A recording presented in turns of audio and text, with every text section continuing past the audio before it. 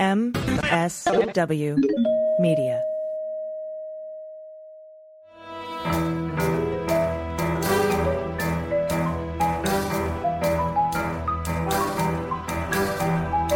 The rule of law is not just some lawyer's turn of phrase.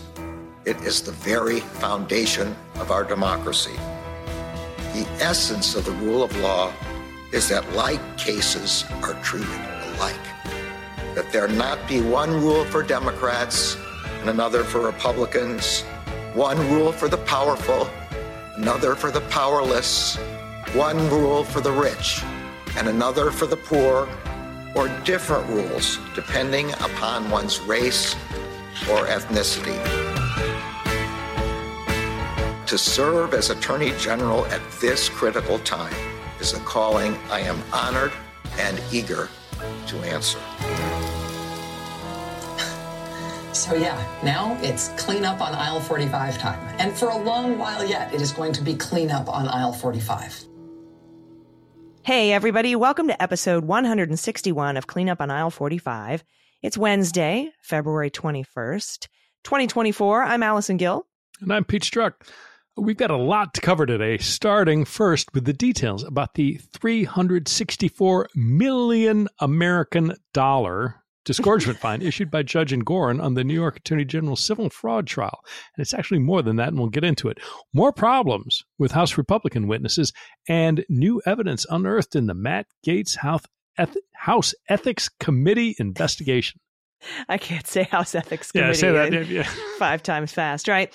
And we have the very moving testimony from Fulton County DA Fani Willis and her father in the recusal hearing.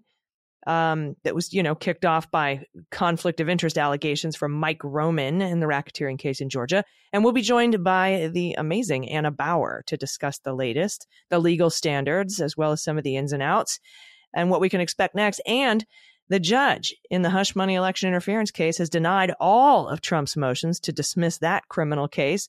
And he has kept the March 25th trial date. That's when jury selection starts in Manhattan for what will be Trump's first criminal trial. But first, we have new patrons to thank. Everybody, you can sign up at Patreon and you'll get these episodes ad-free and early. You'll have access to pre-sale tickets to live events, VIP meet and greets, bonus happy hour Zoom Q&As with me and Pete, a second full episode every week at the $2 level. Plus, we will read whatever name you sign up with on the show. So today, we would like to thank Mary, Gail Newbert, L.A. Hiker, Truth, Justice, and Objective Reality, Michelle Jaz, okay, I'm going to mess this up. Jasne? It sounds fancy. You sound very fancy. Valley Girl, like, oh my God. P. Bledsoe, 63. Tegan, without Sarah. David Blakely. And those are just the first batch, Pete. We have so many new patrons to thank. We're going to be doing it throughout the show. I can't thank you enough. Sign up at patreon.com/aisle45pod, AISLE45POD. Thank you for supporting independent media. All right, Pete, I think we need to start with the news out of New York. It's the big news. Judge Engoron's ruling in the New York Attorney General civil fraud trial. Yeah, and so this is the summary, essentially, of the ruling. So, bottom line, Trump and his various businesses are liable for $354.9 million. And it's actually a lot more than that because of the way disgorgement works. You have to go back to the date of when the crimes were committed, and then interest begins accruing from that point forward. And it's pretty hefty interest. I mean, approaching 10%. So by the time you get to this, all said and done, you're well over $440 million. So it's a lot of money, but it's not just Trump himself. Eric and Don are each liable for just over $4 million. Alan Weisselberg is liable for $1 million. Alan Weisselberg and Jeffrey McConney are permanently enjoined from serving in the financial control function of any New York corporation or similar business entity registered and or licensed in New York State forever, permanently, lifetime ban.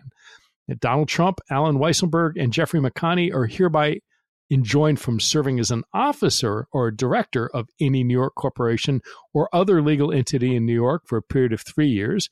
Trump is barred from borrowing from any New York bank or any bank registered with the New York Department of Financial Services for 3 years.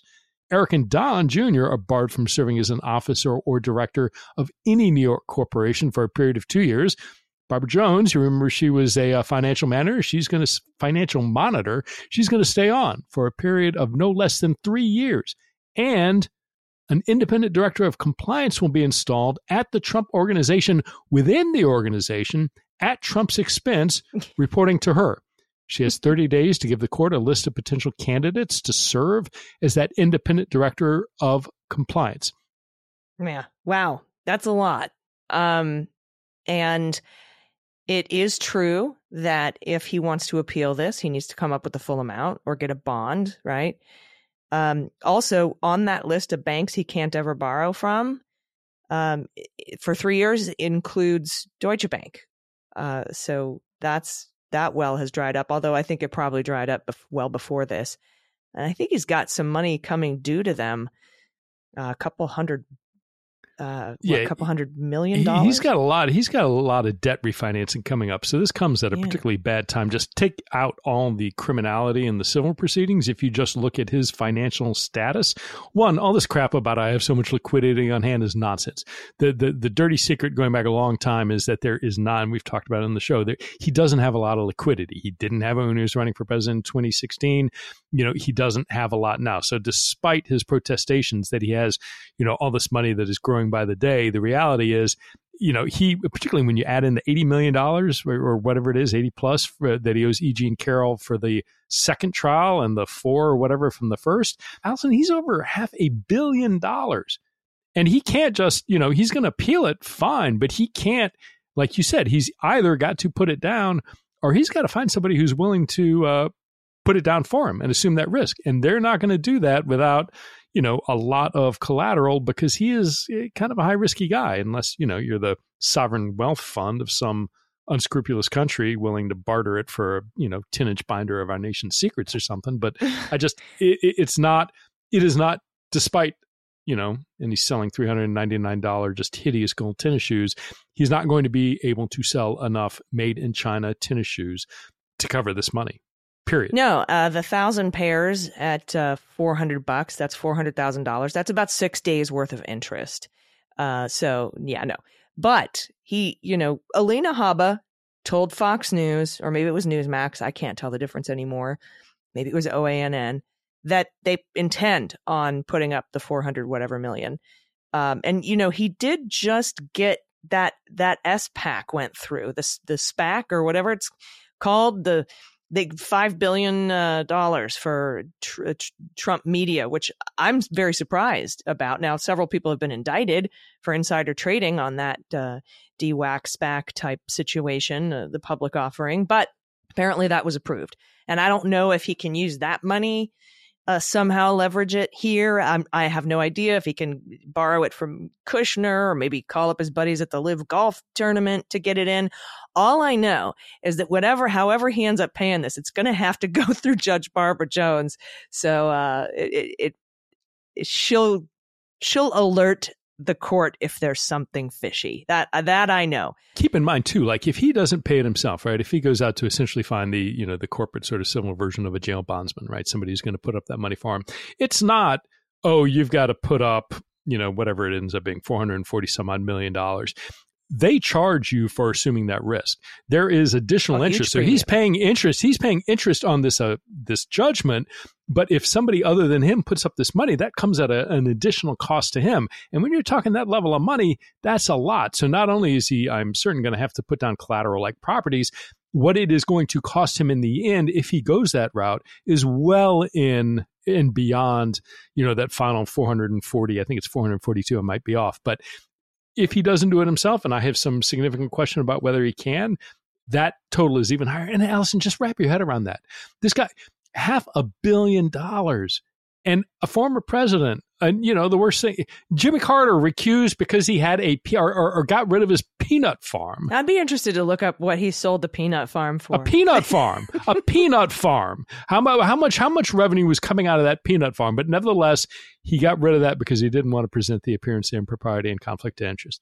For a Even peanut Mnuchin sold his shares in a movie company. Now, granted, he sold them to Blavatnik. He's right.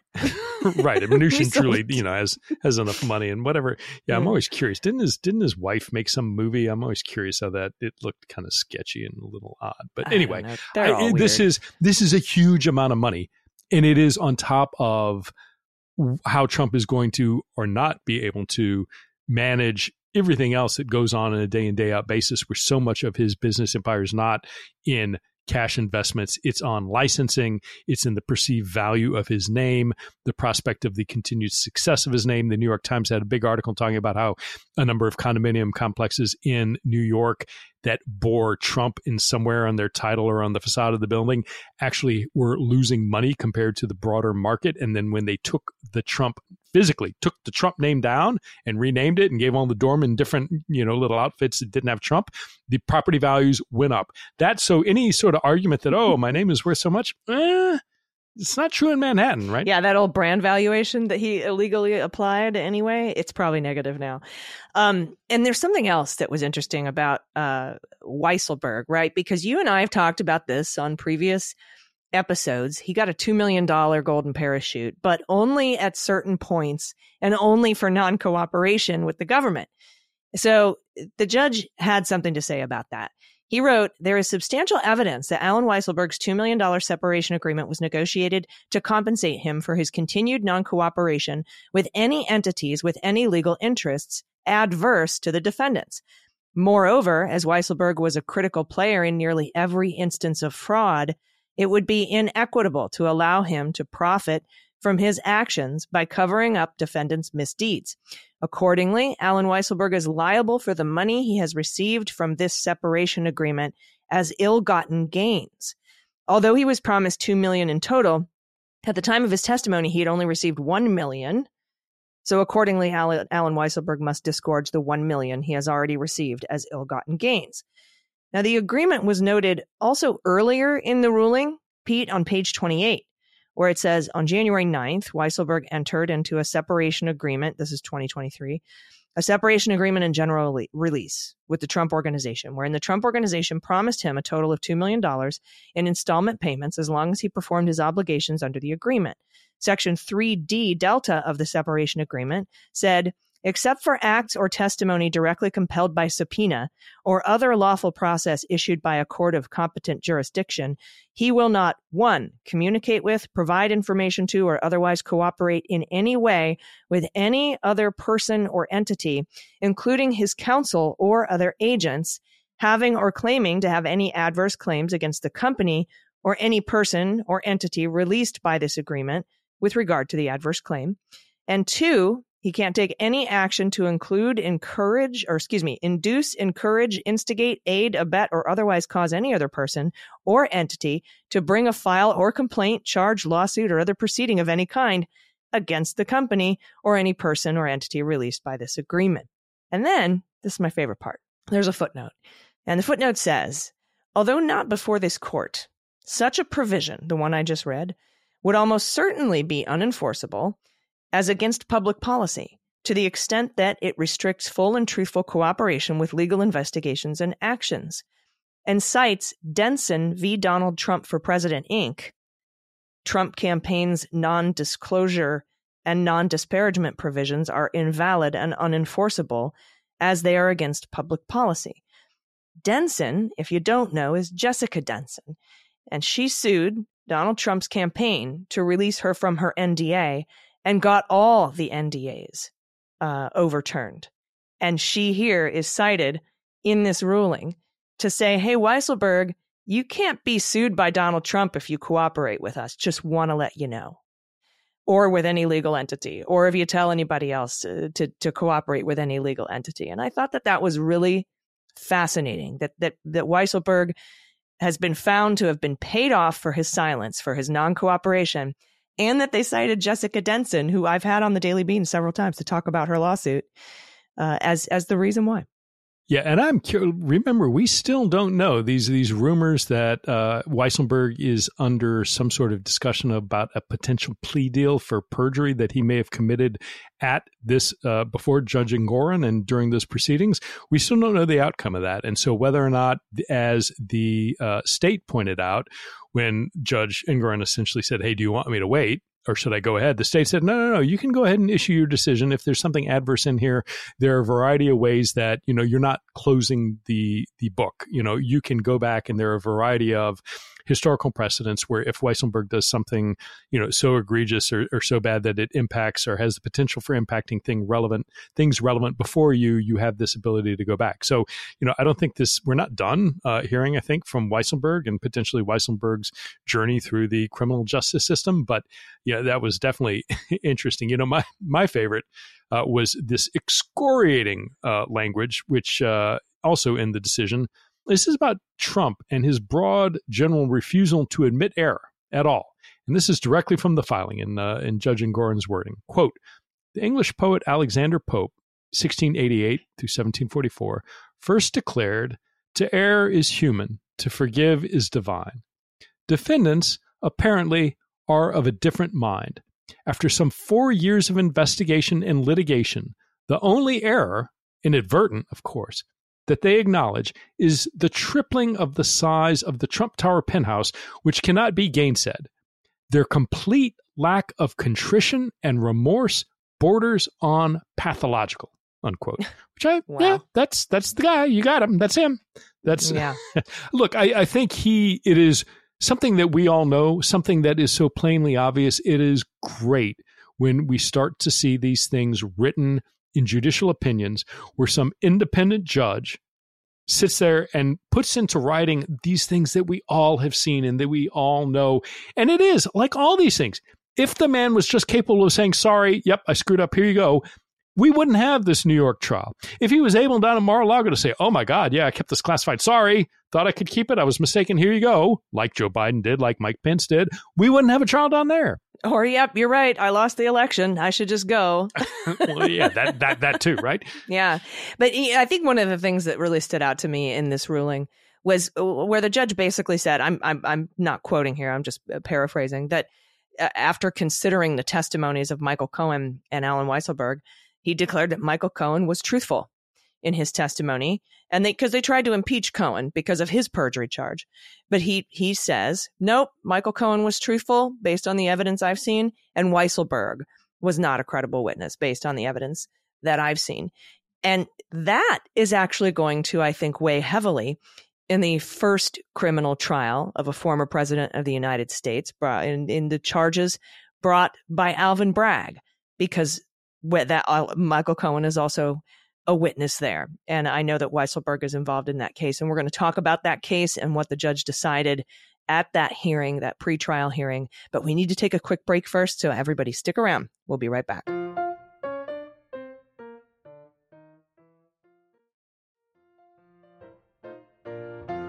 Hey, welcome back. We have more patrons to thank.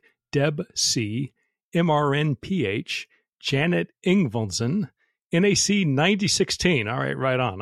I am not certain, but I'm almost 100% certain that stands for New Agent Class 90-16. I was NAC 98.8, went to Quantico in the 1900s, as the kids point out, but we can maybe talk about the Quantico experience on a bonus episode. But JT Blue, Board Writer, Phantom, Jennifer Creedon, Susie's just about had it. Thank you all so much. Thank you for your support. Thank you for making all this possible. Thank you for allowing us to bring on people like we're just about to do. Now, you'll remember last week when we recorded the bonus episode, we still hadn't heard Fani Willis's testimony, or for that matter, the testimony from her father.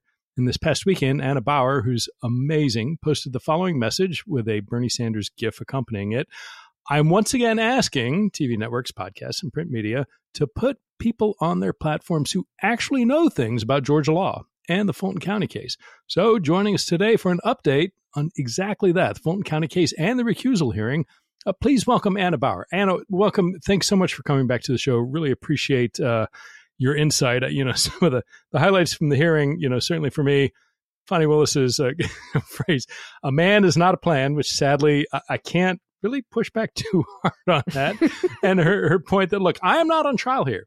these people are on trial for trying to overturn the 2020 election. But I think at the end of the day, having listened to her testimony, having listened to her father as well, and then in addition to a number of witnesses after that, is there enough here to disqualify her? You told Katie Fang, who also has been just doing yeoman's work on this case, in your words, legal standard has gotten lost in the mudslinging. So can you walk us through a little bit about just what that legal standard is and where you think we stand following all the testimony last week? Of course, I'd love to walk you guys through it. And thanks so much for having me. Personally, my favorite quote, Fani Willis quote, is the one in which she said, if you tell me it's a G, I'm going to give you 1,000, when she was talking about how she always pays back her friends.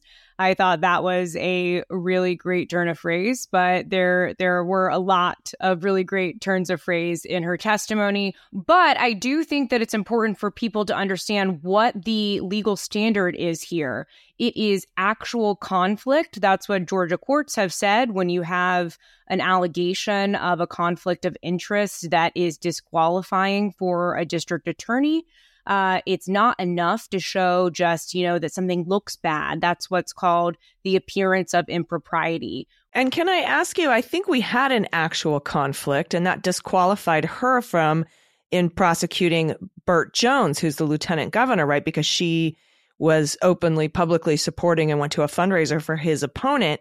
That was a conflict, and she was removed from the case there.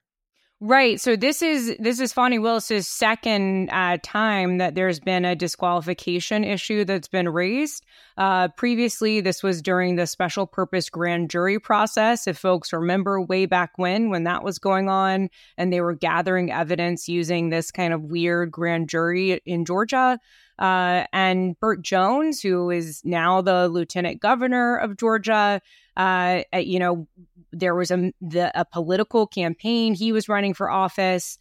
Charlie Bailey is someone who is connected to the district attorney's office, an old friend of the district attorney.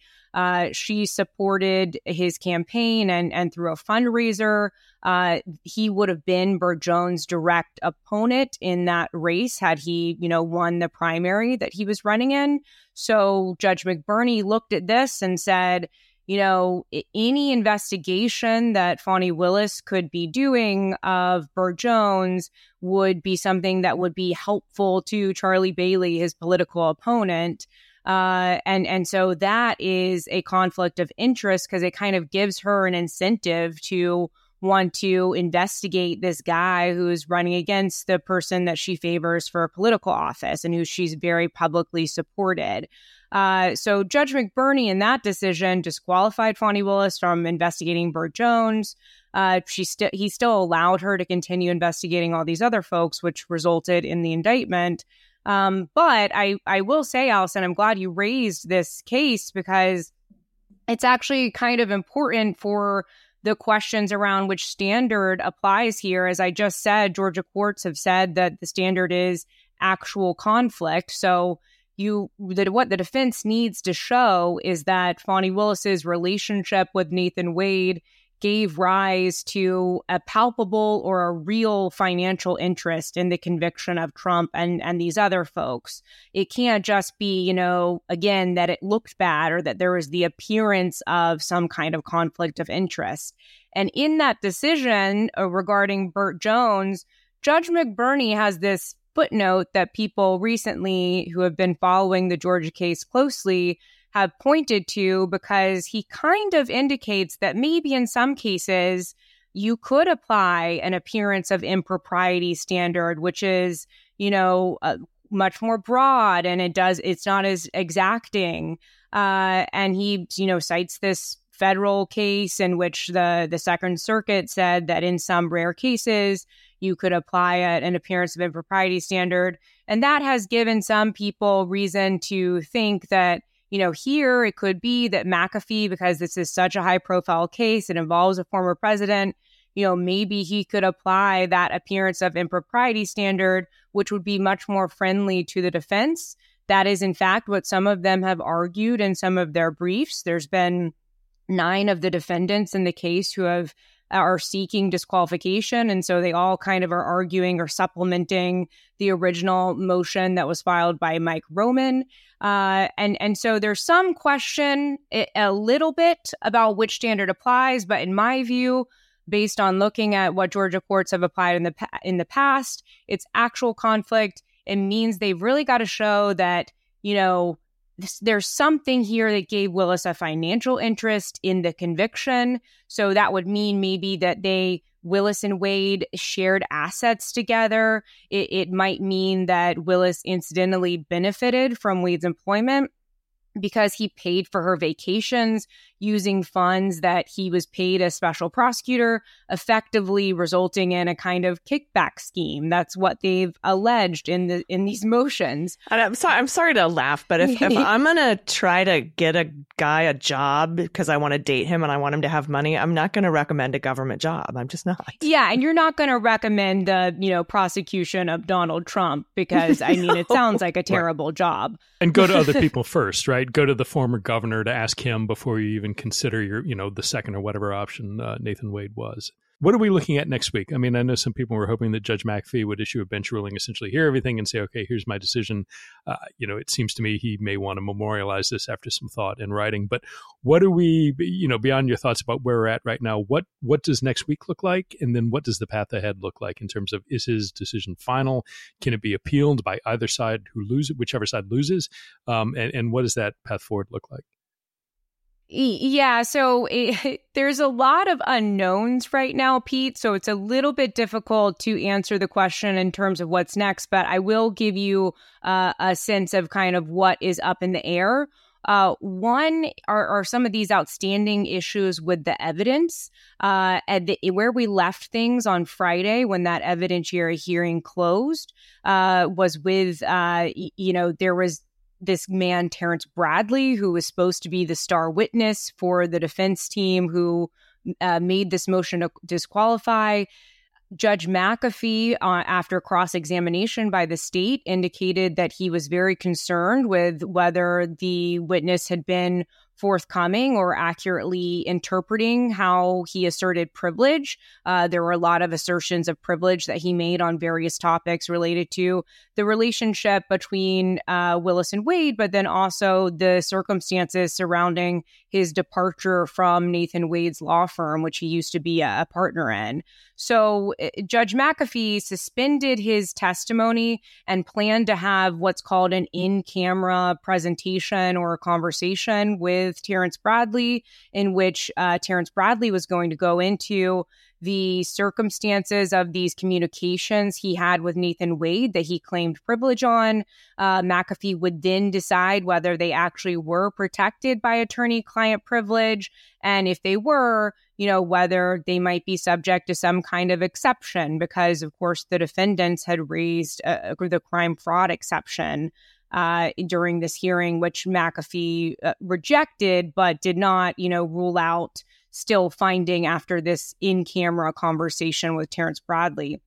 So that leaves us in a situation where this evidentiary hearing could be reopened if there's reason that McAfee has to believe that some of these things that were asserted, where there were certain assertions of privilege, were in fact not privileged, and that would mean that we go back into court, we continue to have the evidentiary hearing where there's examination of Terrence Bradley on these areas where he improperly claimed privilege. So that's one thing that could happen.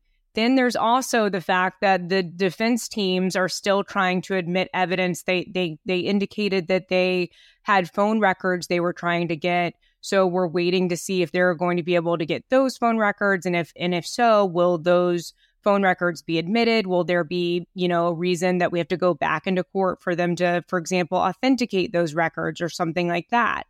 And then we also have closing arguments as well.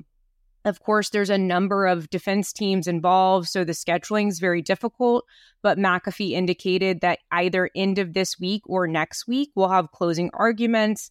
I also know from speaking to some defense attorneys at the hearing that there's a potential interest in some of the defense counsel submitting post-hearing briefs. So we could see some post-hearing briefs and then maybe a reply from the state. So I think it's going to be a number of things that have to happen before Judge McAfee makes a decision. As a very conservative kind of estimate, I would say at a minimum, we won't hear a decision for at least 2 weeks, but I would say it's going to be well beyond that, because I think that this is something McAfee's really going to want to craft a good order for. In terms of appeal, it will be subject to McAfee, a discretionary appeal. He will basically, decide whether it's something that can be immediately appealed. And if not, then, it is something that I imagine would be raised on direct appeal or after a trial. But, we will see what he does. I would think that with this highly politicized decision, he may allow the defendants, if he decides against them, to go ahead and appeal and go to the Georgia Court of Appeals. Let me ask you a question, because now, both Pete and I have personal experience having Donald Trump and his allies come after us. And there seems to be a pattern here that I recognize personally and that I also recognize publicly. And that's that the two star witnesses for the defense seem to have a bone to pick with Willis or Wade. We have the first witness who was, I guess, fired from the DA's office by Fani Willis, and then they're no longer friends. And then we have, like you said, Mr. Bradley, who was removed from the Wade firm. Does that play at all when the judge is making these considerations and weighing these considerations, or is it strictly there's not an actual real conflict here? And do we even need to get into that weeds? Because it seems like a lot of mudslinging. Yeah, I mean, it certainly is a lot of mudslinging. I do think that it's going to factor into the judge's decision when he's deciding whose testimony to credit. So the judge is going to have to make findings of fact. He will have to decide, was there any kind of personal benefit that Fani Willis got through her relationship with Nathan Wade. I do not think, in my view, that the defense showed that there was any kind of, financial or personal benefit through these vacations. But what it comes down to is this, the testimony of Fani Willis and Nathan Wade, for example, saying that there were cash reimbursements. And then also the other kind of big issue that goes to Terrence Bradley and Robin Yurty, who are the witnesses that you just mentioned, Allison. The big issue with them is the timing of the relationship, because even though this started out as the question of a conflict based on financial benefits, there's this factual dispute between the defense and the prosecution about when the relationship started.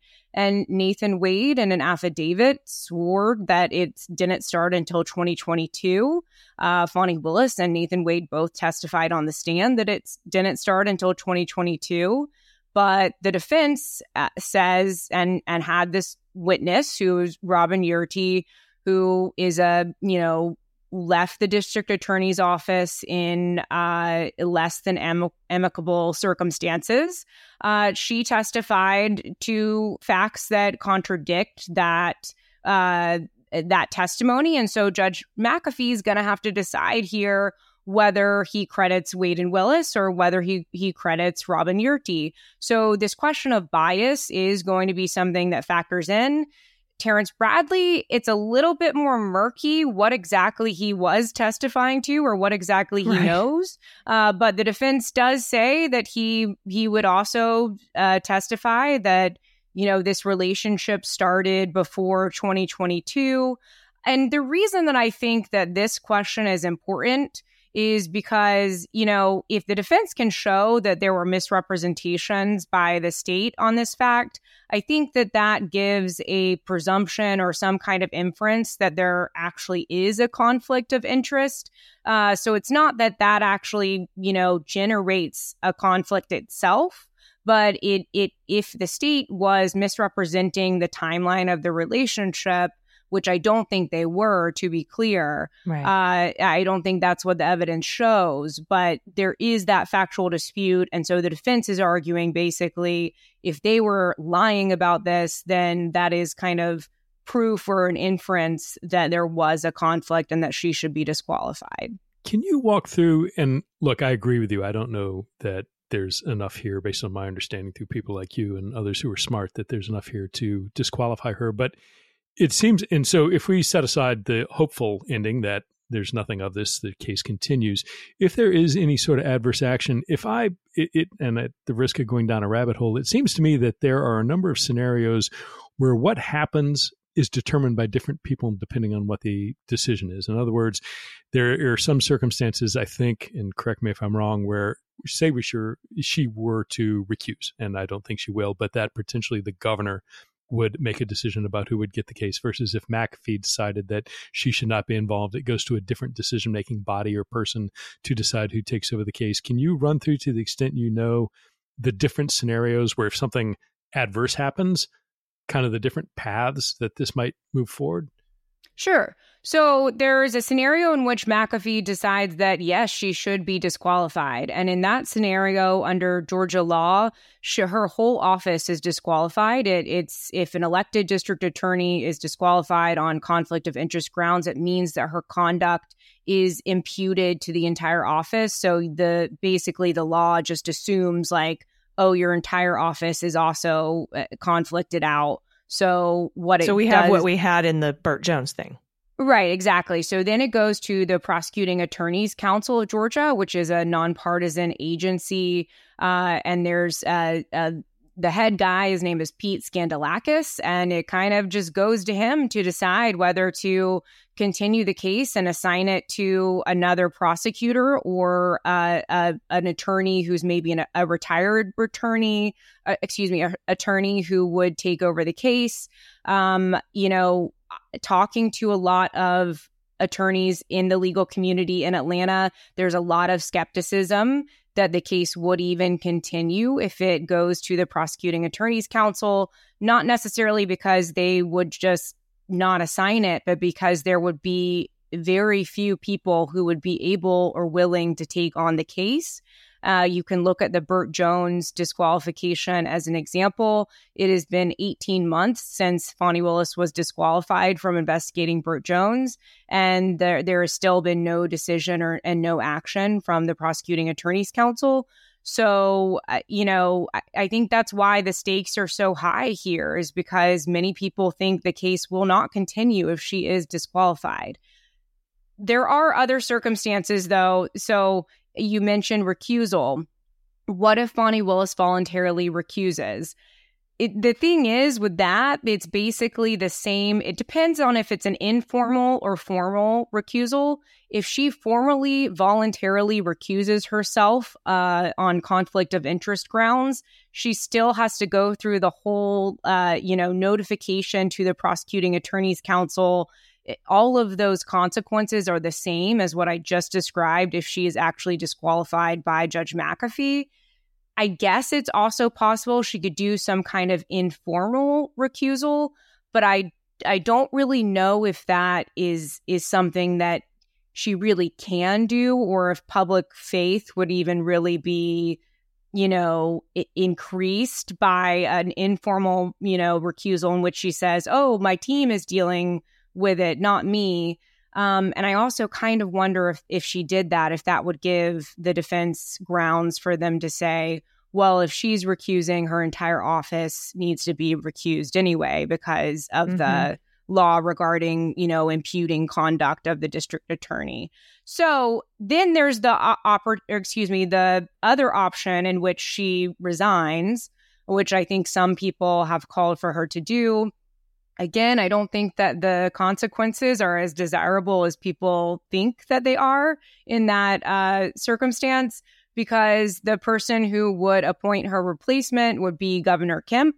And I am not entirely sure that he would be appointing someone to that position who would be inclined to continue the prosecution in any event. So I think in any of those circumstances, whether it's recusal, whether it's resignation, whether it's disqualification, it all comes down to whether Fani Willis is going to stay on this case. I think the case lives or dies. So, yeah. And because I've noticed a lot of people making the recommendation that Fani Willis step aside and let her deputy take over the case. And I'm glad you asked that question, Pete, because I was like, I don't know that necessarily that it works that way. And personally, I think that after seeing Fani Willis's testimony and her father's testimony, I think it actually cuts against Trump with the jury pool. Not necessarily, because at first, when the whole thing first started, I was like, oh, this is ugly because of Mike Roman, not because of what Fani Willis did or didn't do. But then after, Fani Willis came on, just blew me away. And then her father came on, corroborated everything that he told her growing up. I was like, I don't think that this actually taints the jury pool in favor of Donald Trump at this point. So, yeah. Yeah, I think it's really interesting because I get, on one hand, talking to the legal community, people find people have been quite critical in the legal community in Fulton County because, lawyers are very hesitant to, give any kind of sense of impropriety or conflict of interest. Those are the kinds of things that they, tend to maybe judge a little bit more harshly than the average person. But then talking to people who are outside of the legal community in Fulton County, Allison, I think you're right. It especially after Fani Willis's testimony, there was a lot of sympathy for her and a lot of people who were rallying around in support. Yeah, and all of her father testifying to all the danger that they faced at the house with his grandkids and him and Fani Willis. It really, I think, probably shifted a lot of perspectives. No, I think that's right, and it was that's one of the more remarkable hearings that I've ever experienced in my life. I can't even describe the mood in the room when Fani Willis strode in with her pink dress on, ready to take the stand. And I think that she really, won a lot of hearts and minds over with her testimony, not just through, her description of all of the horrible things that she's been through in her security situation. But she also just really convincingly, for me, brought up some, context to the key issues like the cash reimbursements. Previously, Nathan Wade had testified to these trips being paid back through cash. And I think that there were a lot of people who maybe would have found that implausible, but it was Fani Willis and her father who were, really contextualize it. They were able to be very specific about it. And I found it incredibly convincing. And even though I don't even know that it would have mattered if she didn't reimburse him because the sums were not huge. $2,500. Yeah. I mean, she certainly educated a lot of people, and so did her father, including myself. So I was happy for their testimony that day. Anna Bower, seriously, thank you so much for coming and talking to us. Thank you for all of the work you're doing. I know it's tireless and sometimes feels thankless. So I thank you from the bottom of my heart. Pete, do you have any final thoughts? No, absolutely. Just want to thank you as well. And like everybody out there, I mean, there are people who I follow for a number of reasons, but for everything in Georgia and other Trump stuff, Anna Bower at Twitter/X, which is ANNABOWER. And of course, your employer, who I've been a huge fan of for a long time, Lawfare, which is at lawfaremedia.org. Just a tremendous resource for all things Trump, but also a lot of like good, just national security reporting as well. But thank you. This is amazing. Hope to have you back soon. You're just an amazing, smart, informed guest. So thank you for everything you're doing. Thanks, guys. I so appreciate it. And of course, I'm such a big fan of both of yours. So thanks for having me. Thank you. Everybody, stick around. We'll be right back.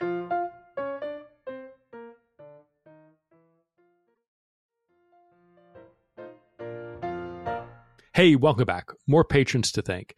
Toby Mattingly, Sigrid, Michelle Hill, Reed Brooks, Kindness is Sexy and Strength is Flexibility, Leanne Utah, Nancy Batt, and Stephen Johnson. Thank all of you for your support. You are key partners in what we're doing here on a weekly basis, and simply can't thank you enough. So, Allison, you noted that, in fact, the first criminal trial of a former president, of any president, is going to begin on March 25th.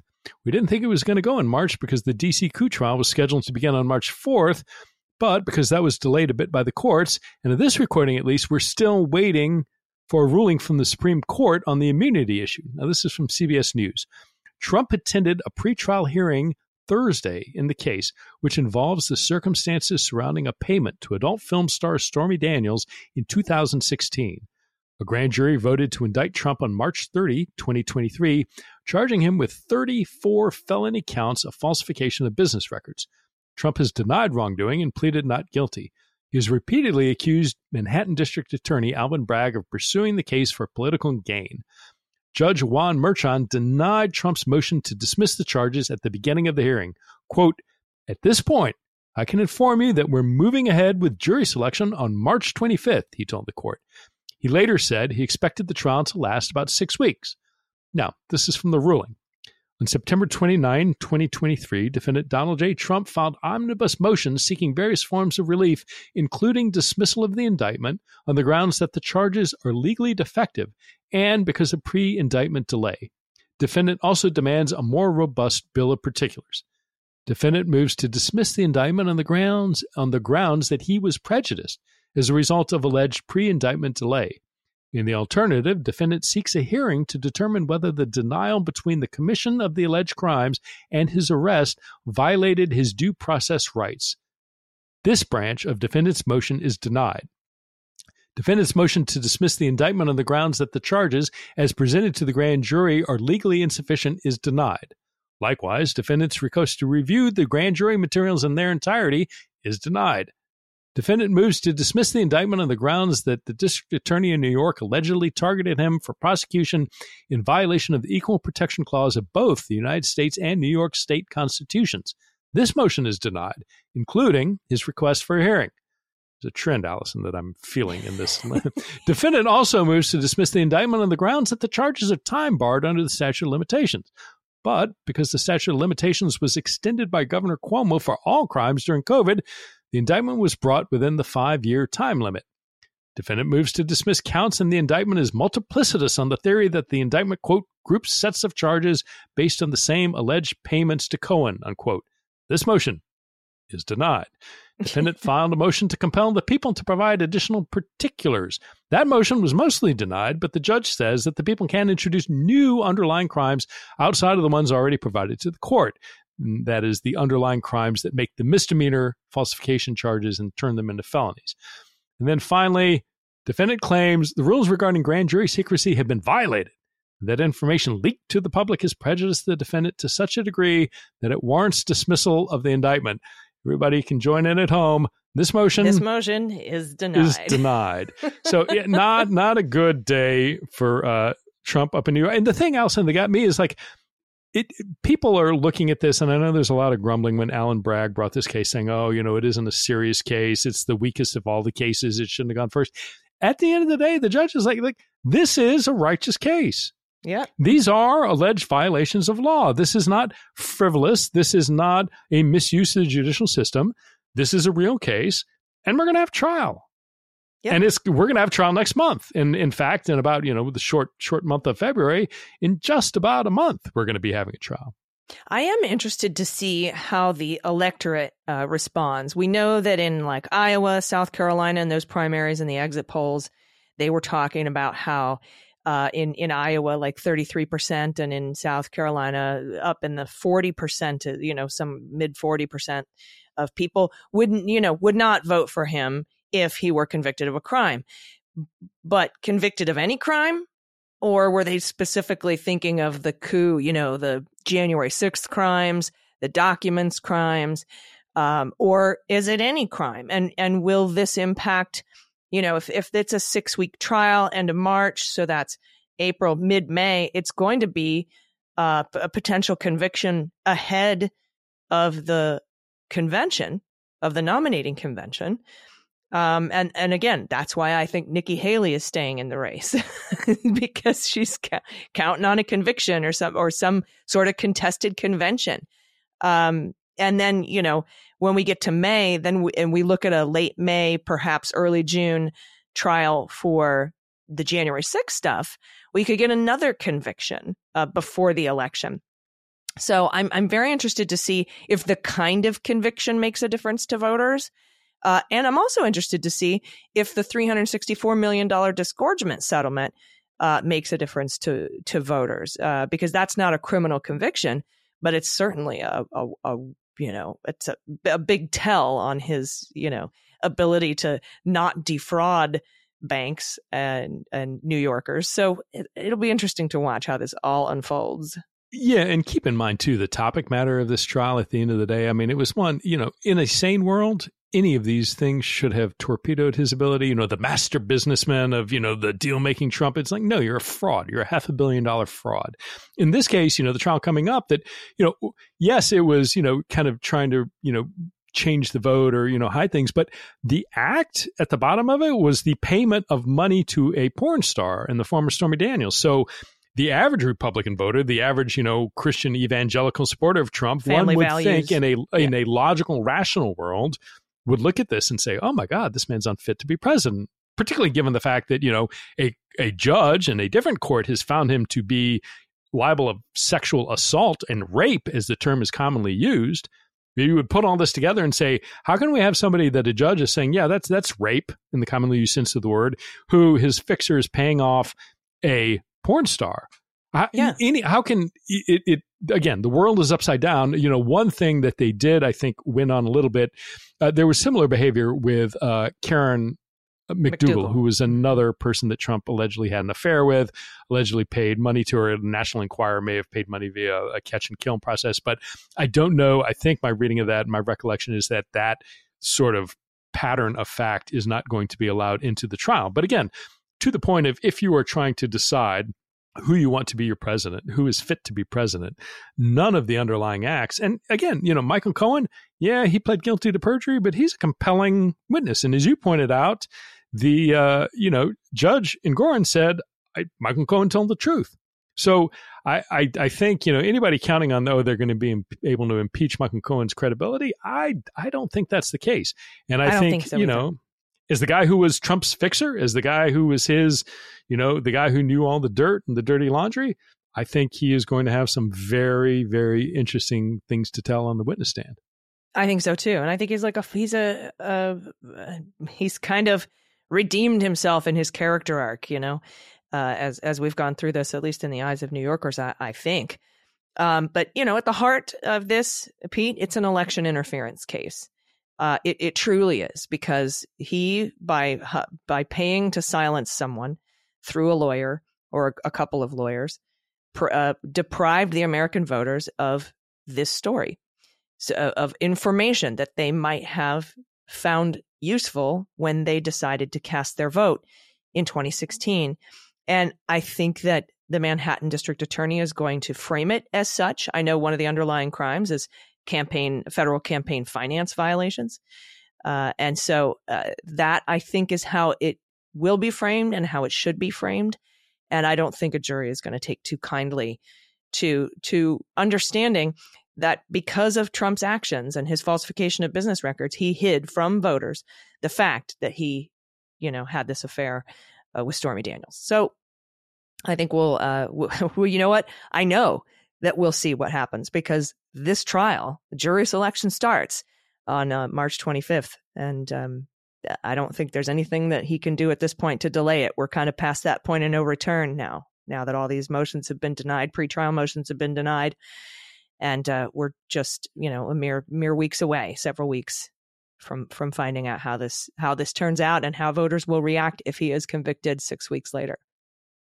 Yeah, for sure. He's entered, we called it the Rudy horizon, right? You get to the point where you've kicked so many cans down the road, you push it off, and all of a sudden you get to the point where, the gravitational pull of all these different processes, you can't keep pushing them all down the line anymore. And it has started, right? We saw it in the New York Attorney General civil judgment. We are now about to see it in a month's time in the first criminal context.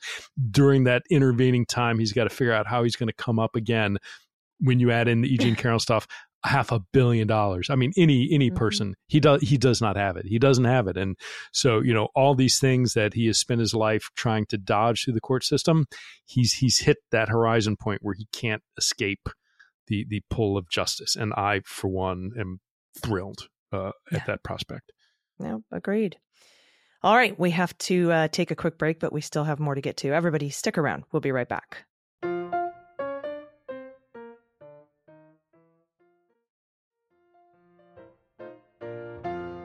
Hey, everybody. Welcome back. We have some more patrons to thank. Our last batch, including Heather Nealon Champagne, You Guys Rock, Small I One Linda. If there's a cool way to say it, I'm very uncool, so I apologize. Pinky Canuck with a Buck, Anna Murray. We have Catriona Lohan Conway. I hope I'm pronouncing that right. And Rachel Rose. Thank you so much for being patrons. If you want to sign up, it's patreon.com/aisle45pod.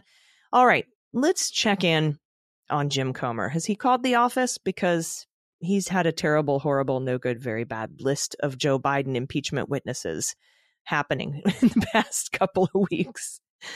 By now, we've all heard the story of Alexander Smirnov, whether you've heard me talk about it on the Beans or whether you heard Andy and I talk about it on the Jack podcast.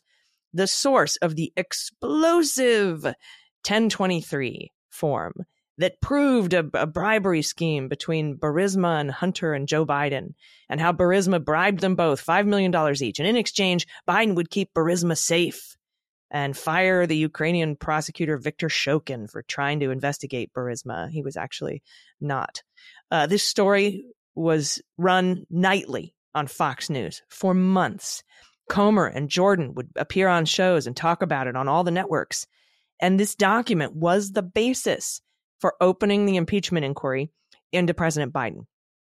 You've probably also heard that the source of that document has been indicted, not just for making false statements under Title 18 U.S. Code 1001, but also for falsification of records in a federal investigation under Title 18 U.S. Code 1519.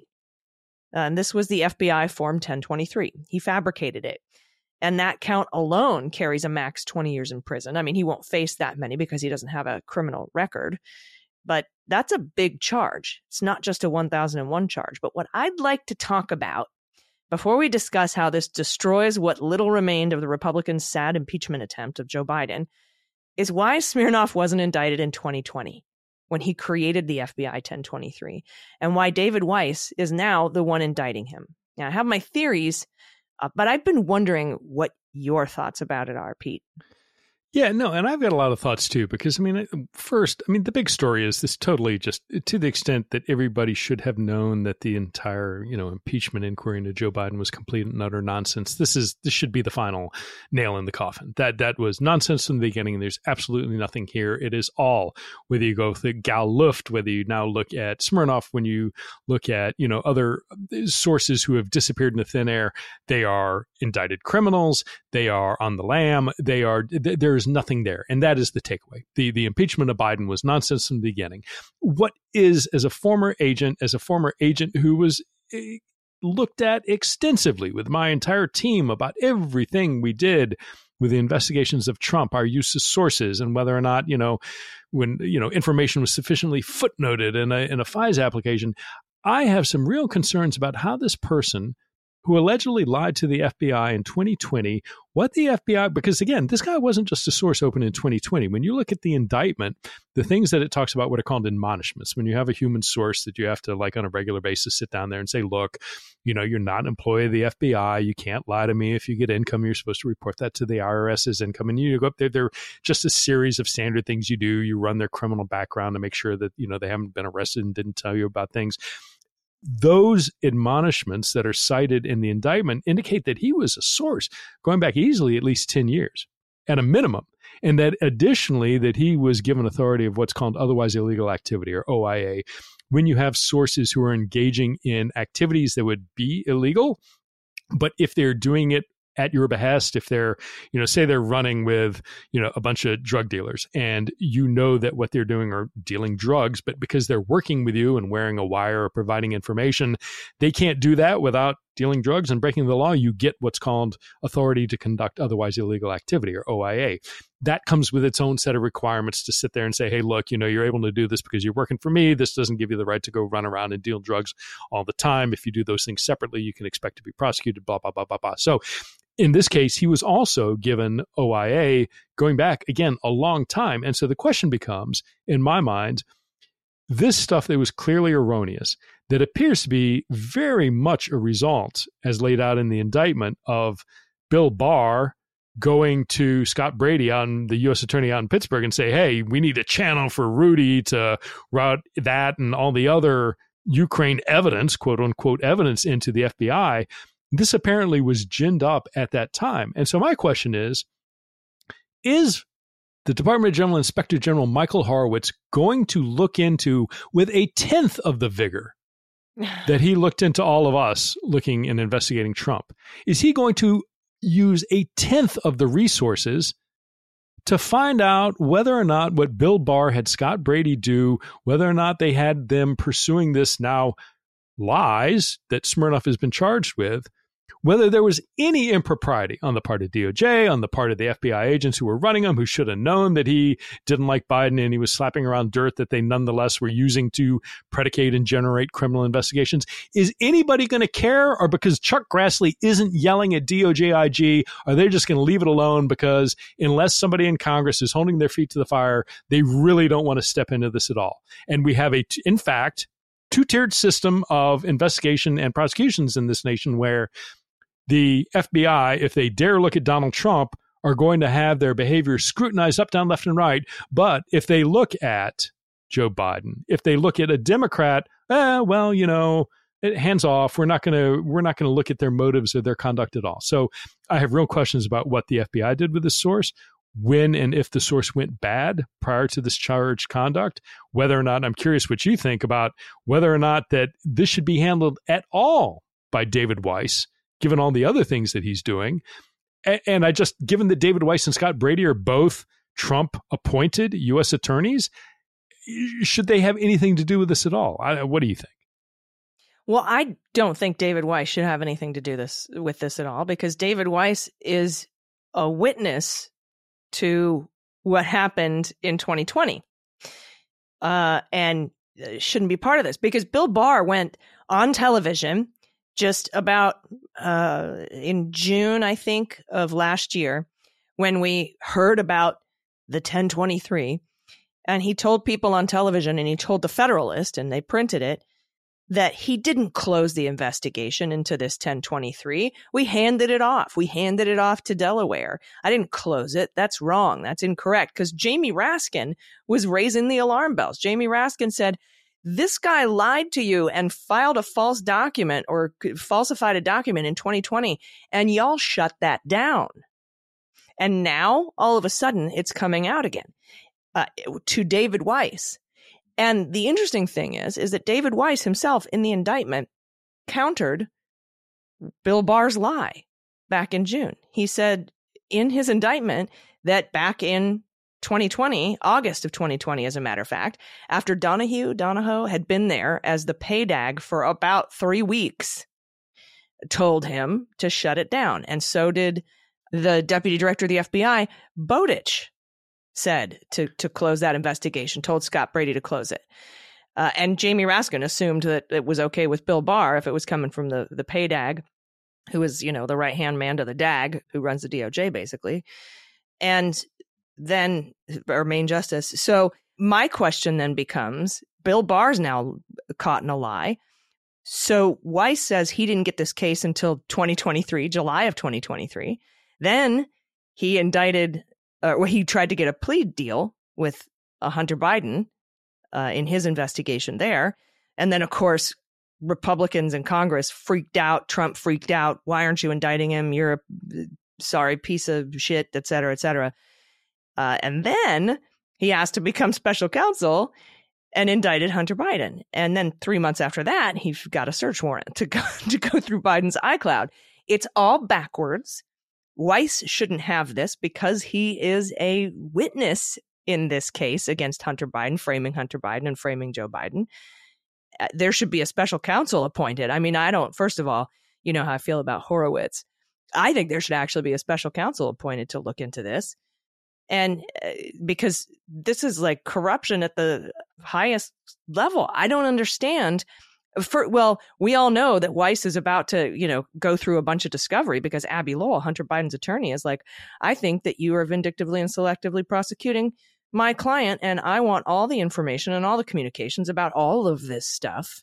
And it was going to have to come out in discovery. And I personally think, to save face, Weiss indicted this guy to cover up for Brady, cover up for Bill Barr, and the fact that they didn't they closed this investigation in 2020, didn't indict the guy, and now you sent this to me earlier today.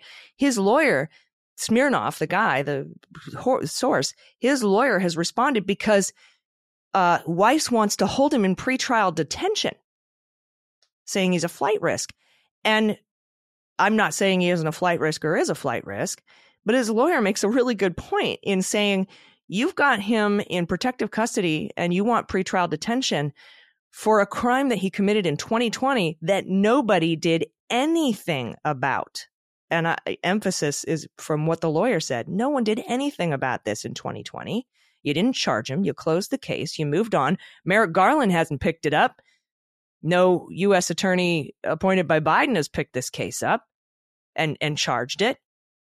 All of a sudden, David Weiss, it was brought to you right after this 1023 was announced by Chuck Grassley and Comer and the Republicans in Congress to look into this. And now he's indicting him after the plea deal with Hunter Biden blew up and he ended up having to indict him, I think because of political pressure, but whatever.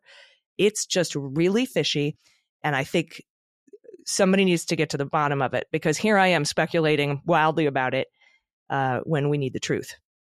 Yeah, and the person to get to the bottom of it would be somebody like the Inspector General of the Department of Justice. And if you took out the name Hunter Biden and replaced it with Hillary Clinton, he'd be hell-bent on doing that, as we saw for years. But because, again, in my opinion, Republicans know how to work the refs about 1,000 times better than Democrats do. And where, again, I will give the Senate Judiciary Committee under Senator Durbin enormous credit for what they have done in getting judges confirmed to the district court level, the circuit courts of appeal. Setting that aside, there is a Judiciary Committee controlled by the Democrat majority in the Senate that could ask this right now, and for a few years now, that could ask any number of these questions. And I'll be damned, again, a little bit of movement on trying to get a code of conduct for the Supreme Court justices, but that tends to like flare up and then die away. I am completely with you. The entire actions of Bill Barr, the people around him, including, by the way, Robert Hur, but in particular, Scott Brady in Pittsburgh, and everything they did with Rudy, all the information that was brought in by people acknowledged now as active agents of the government of Russia, needs some scrutiny. And as far as I can tell, I don't think anybody is looking at it, because we need to look forward. And that's bullshit. Completely. And Allison, I'm sad to say, I do not think that is going to happen unless it is from Abby Lowell, Hunter Biden's attorney, or Smirnov's attorney, trying to say, you know what? BS. Let's see discovery. Let's lay out what you knew and when you knew it and who the people are involved in their conflicts. And if it is not coming from those two defense teams, I don't think we're going to see anything, because everybody, let's return to the norms and standards of the Department of Justice. And, those were bad acts and we would never do something like that. So let's just leave, we'll leave, the child who, continually has their hand in the cookie jar. We'll just, they won't do it again. It's the Susan Collins, I'm sure, furrowed brow. I'm sure they've learned their lesson. Yeah, it's the furrowed brow. Senate needs to do this. Senate Judiciary needs to do this. It's maybe even Senate Intelligence. I mean, I hear that sigh. But regardless, I'm looking forward to discovery in the Hunter Biden case, and I think that maybe somebody will look into this. But there's also Bobulinski, right? Oh, yes, indeed. So another, we talked about before, Jim Comer, star witness, because, Smirnov is floated away and managed to get indicted, but he still got Tony Bobulinski. Jim Comer even said about Bobulinski, quote, "Of all the guys that were involved in the Hunter Biden orbit, Tony Bobulinski appears to me to be the one solid guy that tried to do the right thing and was honest." Now, of course, Bobulinski, his claims are basically he believes some of the cash from an ill-fated Chinese energy venture with Hunter Biden made its way into Joe Biden's bank accounts back in 2017. But, much like the New York judge's motion denied, as it turns out, Bobulinski has connections to Victor Vekselberg. Why do you remember that name? Why? Because Victor Vekselberg is a sanctioned Russian agent. Going back to his connections to Putin, the Smirnov group, money that was going to Michael Cohen. If you want to go back and put your Columbus Nova, the PTSD, triggering memories in me, going back to 2016 about monies that were flowing in and around Michael Cohen and to Trump. But again, it was called Essential Consulting. Consultants, yes, and Smirnov Group and Columbus Nova was the U.S. entity, and whether or not people in the United States were or weren't, I think maybe a nephew of Vekselberg who was involved. Again, it's a long Intrader. Yeah, Intrader. We could do a mini series on this. I did a whole podcast on it called the Mueller She Wrote podcast. Yeah, we did. Right. We did yeah, you may remember, Allison, but again, that's Comer's sole remaining standing star witness. Turns out he's got connections to a sanctioned Russian agent. So it's not enough that your prior star witness just got indicted. It's not enough for your other star witness, Gal Luft, also got indicted. Oh, by the way, dealing with Chinese and Iranian proliferants, not the nicest thing to do. Selling arms to Libya. But that's who they got. So congratulations, James Comer.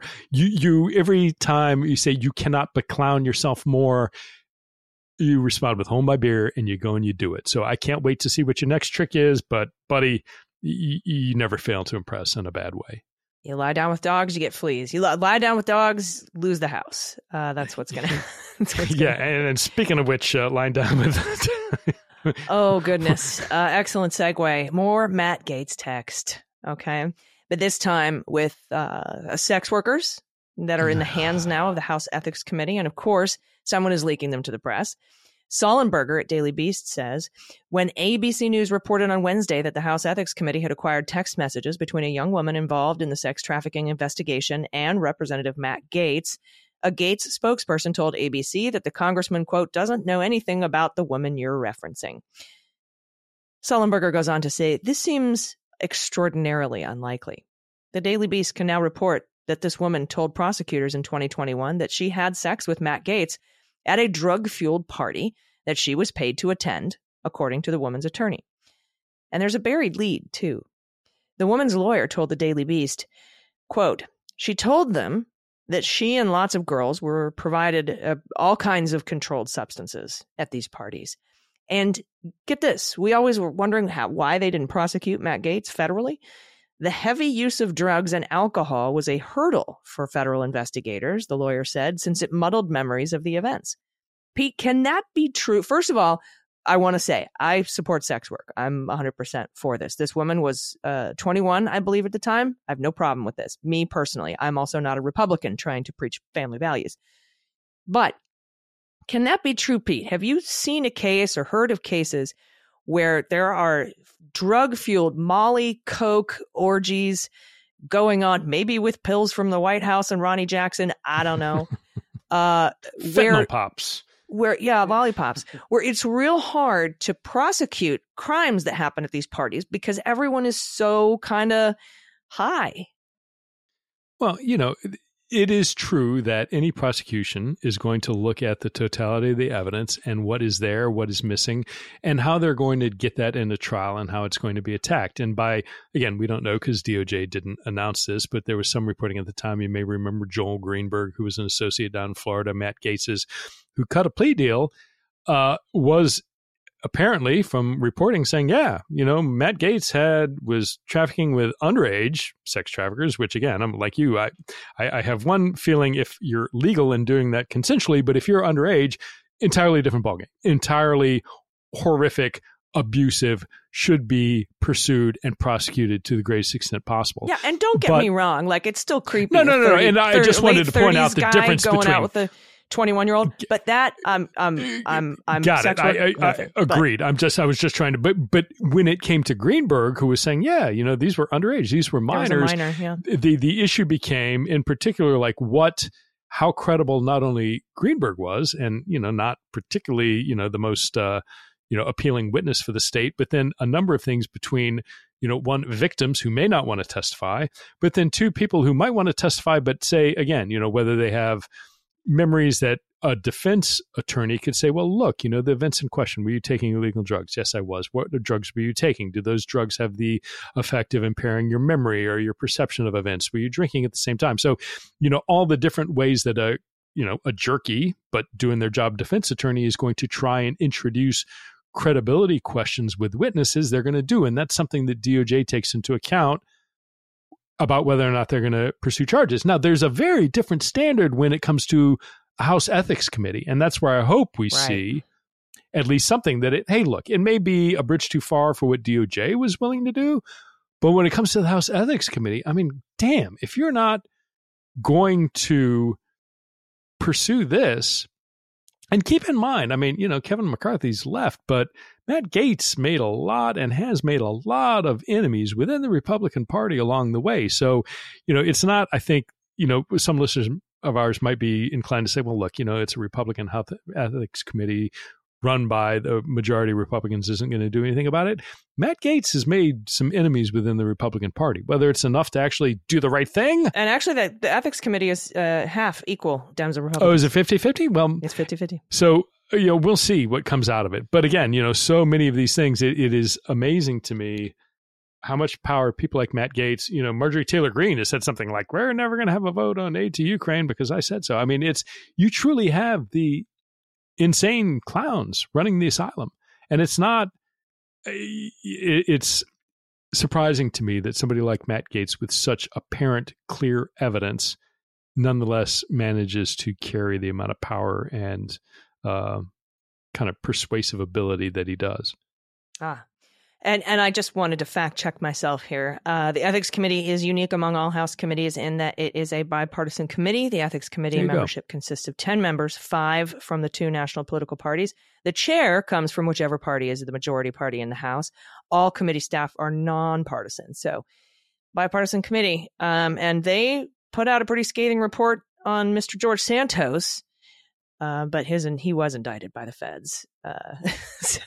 Yeah, and I don't know if that's going to end up being the sort of de facto boundary, right? That if there's enough there that somebody could, is likely to be indicted, that gives them the political power to go ahead and say, hey, look. No, and with a 2-vote margin, they're not going to expel any more of their members. No way, no day. Right. Yeah. So, because it's more important to hang on to their one little shred of power and block shit and be obstructive than it is to do the right thing, as we've seen time and again. Right. Well, that ship long since sailed, but we'll see.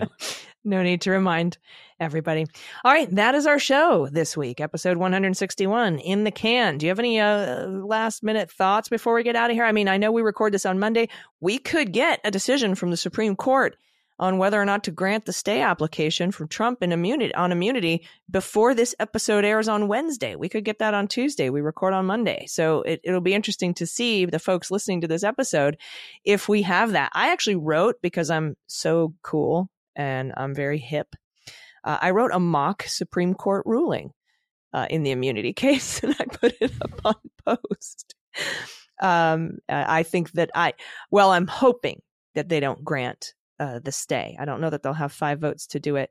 And I think it's because, at least in my mind, the narrow ruling in the D.C. Circuit Court of Appeals, they said, we didn't decide on whether any president has immunity for all official acts. We're deciding whether immunity attaches in this case per this indictment when somebody is alleged to have overturned an election and tried to overstay their 4-year term under the executive vesting clause. And because it's narrow, kind of like Trump v. Benny Thompson when he was trying to block the documents from the National Archives and said he had executive privilege, D.C. Circuit said, it doesn't matter if a former president has executive privilege. We wouldn't give you the privilege if you were the sitting president, because the need for these documents by the January 6th committee countervails your executive privilege claim, whether you have it or not. So we don't even have to decide whether or not you have executive privilege. And since we aren't having to decide that, the Supreme Court said we're not stepping in and granting a stay. And they did it really quickly. And I think they could do it here too in the immunity case. We don't have to decide whether all presidents have immunity or not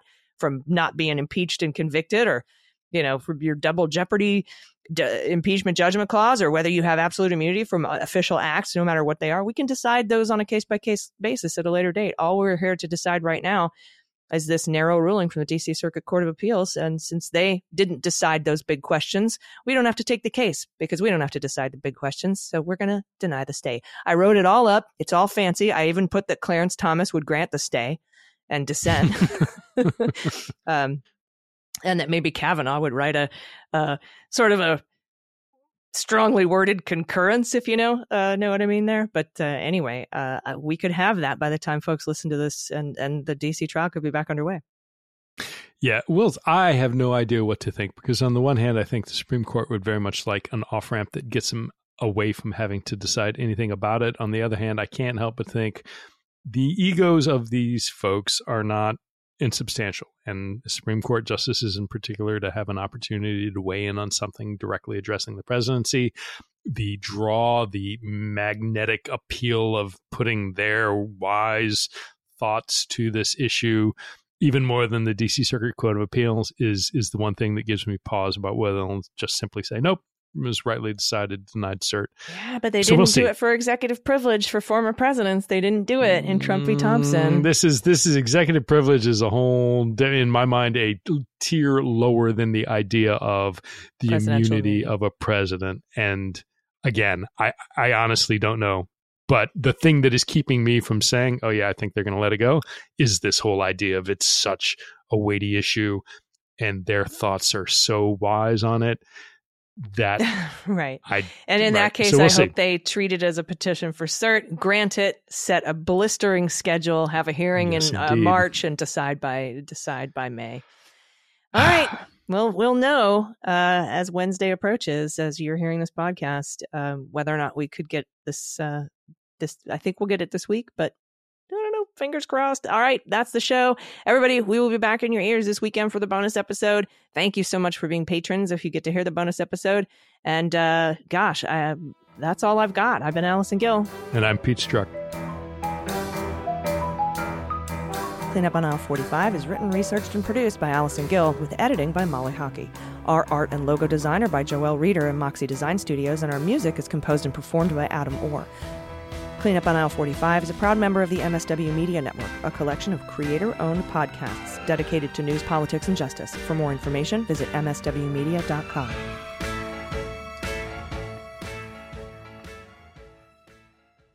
MSW Media.